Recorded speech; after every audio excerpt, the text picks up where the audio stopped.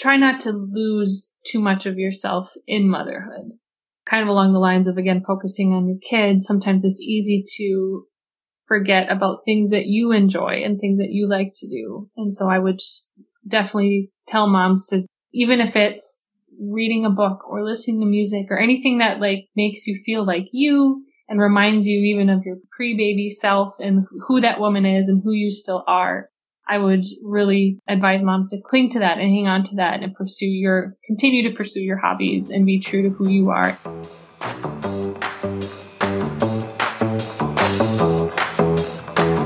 Glaze and Grit podcast was founded on the idea of shattering success perceptions and showcasing authenticity at its core. It's about sharing our successes and achievements while not glazing over the grit and hard work that define our remarkable journey.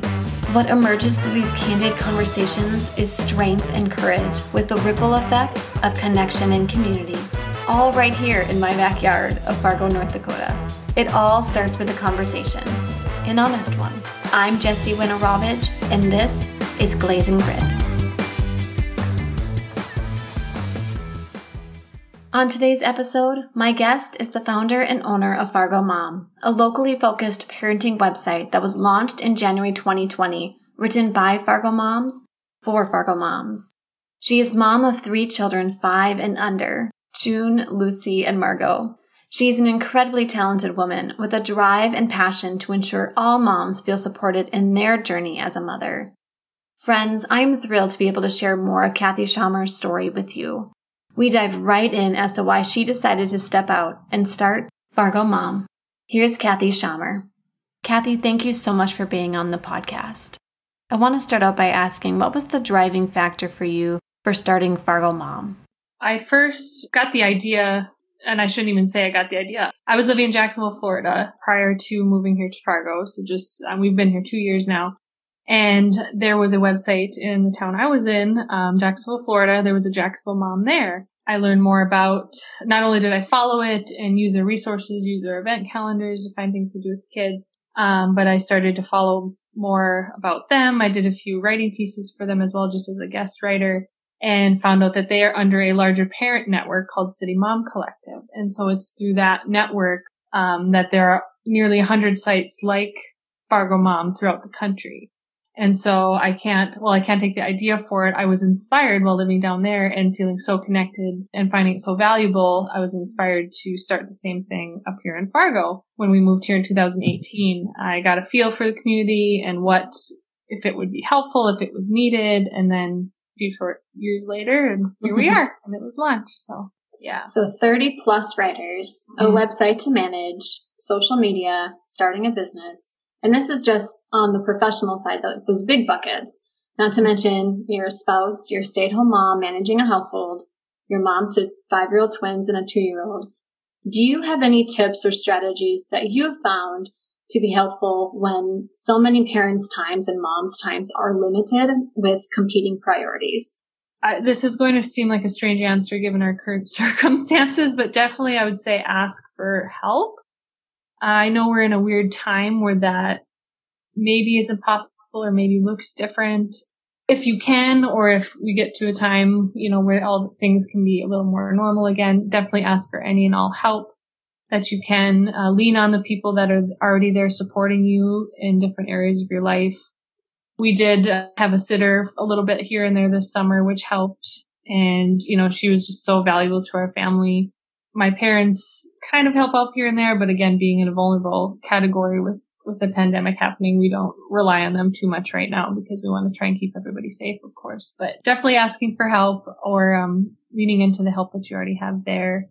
And then while I'm trying to be good at it, I would definitely say time blocking when you can, when there's chunks of time to do, whether it's laundry or whether it's something to do with your at-home business or whether it's something to do with your kids or your family, just kind of knowing the pockets of time that you can or want to do things. And if you're the person like me that's very, you love to do this, you love being productive, you like checking things off a list, even if it's just 2 or 3 things a day, whether it's stuff at home, again, stuff for the kids or stuff for your job. If you just even have a list of 3 things that you can check off to make yourself feel like you did something that day or were productive that day can actually do wonders for even your mental health. Because as a lot of moms can probably attest, you go through the day and you're doing a million things, but yet sometimes at the end of the day, you're like, what did I even do today? You don't feel like you even accomplished anything because you did maybe little bits of a lot of things, but it doesn't always feel like you did anything big. And so even if you have that list of simple things to check off, it's kind of proof for your day that I did do something today, or I did accomplish this, or I did make that big step. And I think it can help fuel that productivity for the days to come too. I love all of that. It seems like the shift happened in my 30s of seeing a need and not just thinking, oh, someone else will probably have already thought of this or someone else will have done this, but instead having the thought of, well, why not me? And lead an endeavor or start a new project or a new business. So I'm wondering for you, when you were thinking about this, did you ever have that, well, why not me thought? Or were you like, yes, there's this need and I'm going to go for it? You know, what motivated you to really say, raise your hand and say, yes, I'm gonna do this, because it is a big endeavor.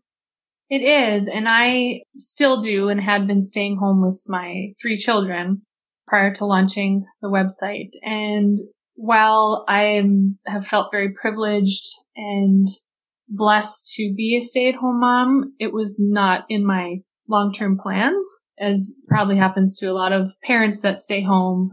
Life and financial circumstances kind of guided me to that role, and I was very thankful to take it. As many can attest, it's not easy either. There's a lot of sacrifices and things that you give up to do that as well. I always kind of felt a tug while, trying to enjoy time with my babies, and I loved being home with them. I just always had this little piece of me that felt tugged to do more or do something else.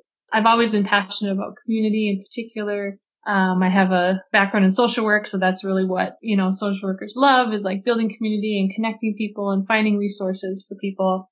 And so I just always had this little part of me that was kind of tugging me to do something else. And so I segued a little bit into some of that by starting a postpartum support group while I was still living down in Florida. And so that was an easy thing to do while home with the kids, and could bring them along with me when we'd have group meetings. And then the more I got involved with Jacksonville Mom and saw the potential for when we always had planned to move eventually, saw the potential to do something similar in a community and really add that value to the community, especially for moms. I just thought, like you said, why not? Why not me? If the opportunity's there and I'm blessed to be able to do it and I can do it from home, then why not me? So it just kind of started from there. You attended University of North Dakota and pursued your professional journey in marketing and communications. You worked for a university in the corporate world before having a change of heart and returning to school to earn your master's degree in social work. What was that change of heart for stepping into social work? I always had wanted to break into the nonprofit world in the kind of that marketing area, the business side of the nonprofit world, and was part of my motivation for pursuing the undergraduate degree that I did. And just, I'm sure a lot of new college grads can attest, you tend to take the work that comes to you, especially when you're new in a field. And so I never did end up migrating to kind of where my passion was. But while I was waiting for that to happen, I was doing a lot in the community, doing a lot of volunteer work, putting myself into other opportunities that way. And that's where I was opened up to the world of social work and realized what a lot of social workers do, what that work could look like. And it just seemed like a natural fit for me. I actually did like the idea if someday I could kind of blend not only a business background, but also social work background into finding a niche somewhere. I figured there's a niche somewhere out there for me. And I feel like Fargo Mom is a little bit part of that right now in my journey. And so it was just a push for me to do something I was more passionate about. And that's working with people in the community and connecting them to each other, to the resources they need, and helping families is really where my passion lies. How did you end up in Jacksonville, Florida?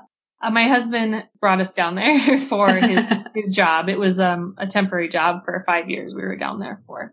We were actually living in West Fargo for a few years while we're not from here, and attended school in Grand Forks. We were here for 2 years before we moved down there. And so all our families here in North Dakota. So it was hard to leave. And then we had all our kids far away as well. And the interesting thing is in the spring when everything I shouldn't say when everything shut down, but when we were distancing from each other is really where I was reminded a lot of what parts of our life look like living far away from family. And it really made me appreciate being here again and how much I value being close to family. And we have some friends here as well. And it just reminded me of how isolating it kind of felt sometimes being so far away down there. So we're very happy to be back. And it's been a good 2 years so far we've been back and we're really enjoying it. Kathy, you shared with me a very personal experience. Would you mind sharing a little bit more about that time in your life? Sure. It's interesting.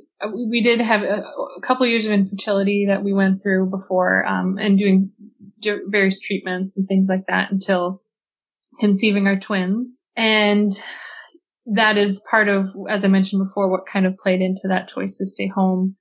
2 babies in daycare is obviously twice as much. And, given the job I had at the time, it just didn't make sense financially.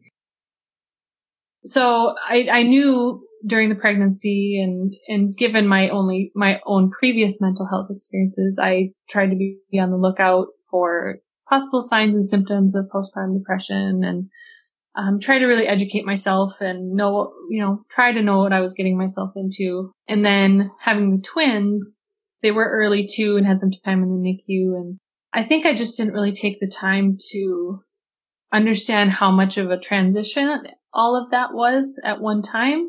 All moms can really attest that you have a baby and then you have so much focus on the baby and are they healthy and are they well and are they sleeping enough and are they eating enough? And as moms, we just tend to forget about ourselves sometimes and we ignore some of those symptoms or those signs that maybe we're not doing so well. I was so focused on the kids and getting through the day with them, with the husband who's working, 60 plus hours a week, that I just didn't really think about myself. And so, and then obviously add in the transition from working to staying home, especially if you're kind of a person who likes productivity and to-do lists. And it was a little bit hard to have that transition as well, which I think contributed to some of the struggles that I had. I didn't seek help until the girls were about 8 months old. It was kind of slowly going downhill, month after month until I finally hit a peak where I couldn't go on if I didn't have any help from a professional. And so did finally reach out thanks to some very supportive friends and obviously my husband, and kind of started to come out of a fog after that. I think what always is so surprising to me when I think about it is that I felt like I was prepared for what could happen and it still blindsided me. And so I think it's just a testament that we just tend to have blinders on after we have babies and we just focus on their needs and we forget to focus on our own. And I like to try and advocate for that as much as I can now for new moms to remember to think about themselves and take care of themselves. And I know self-care is such a buzzword, but it's totally necessary for our own well-being, both mentally and physically. Wow. Try not to lose too much of yourself in motherhood.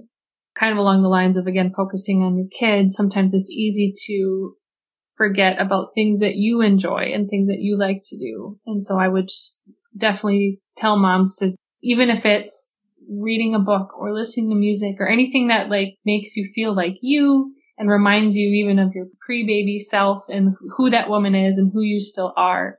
I would really advise moms to cling to that and hang on to that and continue to pursue your hobbies and be true to who you are and not just totally dive into everything mom. Even silly things like when we're in the car, we don't play the kids' music. We don't always do the things just that the kids want to do. We'll play the music that we like. And while our kids are our world, they also have to see you being true to yourself and being who you are and doing the things that you enjoy. I love that. Kathy, I loved your recent post on Instagram regarding a camping experience. Yeah. Can you share what that learning experience was for you? I had this light bulb moment or this shower thought. I thought, well, I could capture this whole camping trip for the weekend and what it's like and how tiring it is and this and that and packing. And it didn't happen because when you have 3 young kids you're camping with, you're just worried about making sure everyone has all the things and all the snacks and all the food and all the gear. And then we got there and it was 90 degrees and we're just trying to keep everybody happy while we set up our tent. And, it's just one thing after another. Any travel with young children is exhausting. And so I just kind of had this moment Saturday where I'm just like, this is ridiculous, but also probably pretty relatable, because I think this is what we do for our kids. We do these exhausting things that sometimes we wonder how fun it really is, but then we know that they're having a great time. And I guess that's the whole goal, and that's all that matters. And of course we had fun too, but those little nuggets of time where everyone's whining and everyone's tired and everyone's hungry, you just have this moment like, was this even a good idea? But ultimately it was, and everyone had fun, and you make the memories and you have the photos, and you can look out back on all that, and it kind of brings all those memories back. And so it's still a good thing to do. Still find the joy and take that trip. What hit me when you said, I see how hard you work to make memories for your kids. I know how exhausting it all is. And what struck me is the making memories for your kids, because there are those feelings of, I'm failing at this. Not just this one picture, your first time everyone to smile. It's this whole experience. And the funny thing is, before I had posted that picture, we had taken a hike with our kids, which was entirely too long for their little bodies. And they were whining and complaining for most of it. And then when we get home and we ask what their favorite part of the weekend was, of course they say, when we went on that hike. And my husband and I look at each other and think, even though it may seem like they're not having fun or like things are really difficult or exhausting, their lens is so different, and they think back and they remember the happy times. They don't hopefully always remember the times mom and dad were frustrated or this or that. They remember the fun things, and they remember how much fun it was to be together and all the fun things we did. I would just encourage parents to go a little bit easy on themselves, even if it wasn't, a picture perfect trip, that their kids will still remember the fun that they had. Kathy, who inspires you? For sure, my own mom. I know that's probably pretty cliche to say that, but she, she's actually was a social worker. She's retired now. And the funny thing is, she wasn't the person that pushed me to go into the field. I would see her doing her work. I saw how passionate she was for her own community, and she would get us involved in, different nonprofits or fundraisers or community meal programs. She would encourage us to do all these things with her. I just saw that more as who she was. I didn't really think of it as like that this is her job, and it was just kind of who she was. And I saw how much she cared and how passionate she was, and for the people around us. And so by far, she's not only in motherhood, but also just in life in general, definitely someone who inspires me. What is something you think everyone should do at least once in their life? Visiting somewhere where you can just truly appreciate just the beauty around you. And that can be somewhere as simple as, we have state parks within, 2 hours from here, something as simple as that. Even we went to Glendalough State Park for our camping trip, and that was a little over an hour away. So I think anytime you can just be somewhere that you can really appreciate, how beautiful our world is, especially in a time like now when, it's so easy to get bogged down with what isn't going well and what is really yucky. I think it's a good reminder to have even just once in your lifetime, if not more than that. Can you share a piece of advice you've learned thus far on your journey? There's always room for empathy and grace in most situations. I hear a lot of people talk about those words, especially lately with a lot of the negativity that is going on, mainly in our country, but also in our world. And I just think there's always room for those things. There's always room for kindness and to be kind to people and try and understand what they're going through or how their experience might be different than yours or how their journey might be different than yours. And I think that's something moms in particular can always do more of. I'm sure you've heard, the mom shaming, or as moms, sometimes we can not be so kind to each other because there's a lot of judgment that can happen. And honestly, I feel in my experience, because I've not been immune to it, of course, either, but when I have those moments and I reflect on it, honestly, a lot of that judgment is more of my own insecurity or my own worries as a mother that gets projected out onto somebody else. I think just taking the time to understand that someone else's journey is not your own, someone else's choices are going to be different than yours, and that's okay at the end of the day. What is your finish line? I don't know if I have one yet, to be honest. I've always, especially when I returned to school for a social work degree and to be into that career, I did always, in a lot of my jobs too, I like fulfilling needs. So if I see something, in Fargo Mom's an example of that. If I feel like there's a need in the community for something, or there's room in the community to fit this in and to help people or to create a resource, I want to do that. And I feel like I've done that in smaller ways in some of the jobs I've had, especially in social work. And so ultimately, I guess if I had to name a finish line, I would love to find a bigger need and maybe even start a nonprofit someday. I don't have that finish line because I don't know what that would be yet. I think it's something that just over time, as we see if there's any gaps in the community, maybe that would guide me in a certain direction. So Kathy, if you're okay, I'd love to end our time with a little lightning round of questions. Okay. All right, you ready? I think so. Driver or passenger? Passenger. Cookies or brownies? Cookies. I know you love coffee, so how do you take it? A little bit of half and half. What do you do to relax? Read. Shoes or bag? Shoes. A trend you would like to see gone forever? Oh my gosh, that's a hard one. I kind of want to say like TikTok or some of those social apps. I don't know if I'm on board with them yet. Perfect date night. Going to an outdoor concert followed by a local brewery. Love it. Chess or checkers? Can I say neither? Wine or martini? Wine. Perfect. Thank you. Oh, okay, that wasn't so bad. Kathy, thanks so much for coming on. Well, thank you. I had a lot of fun. I appreciate the time.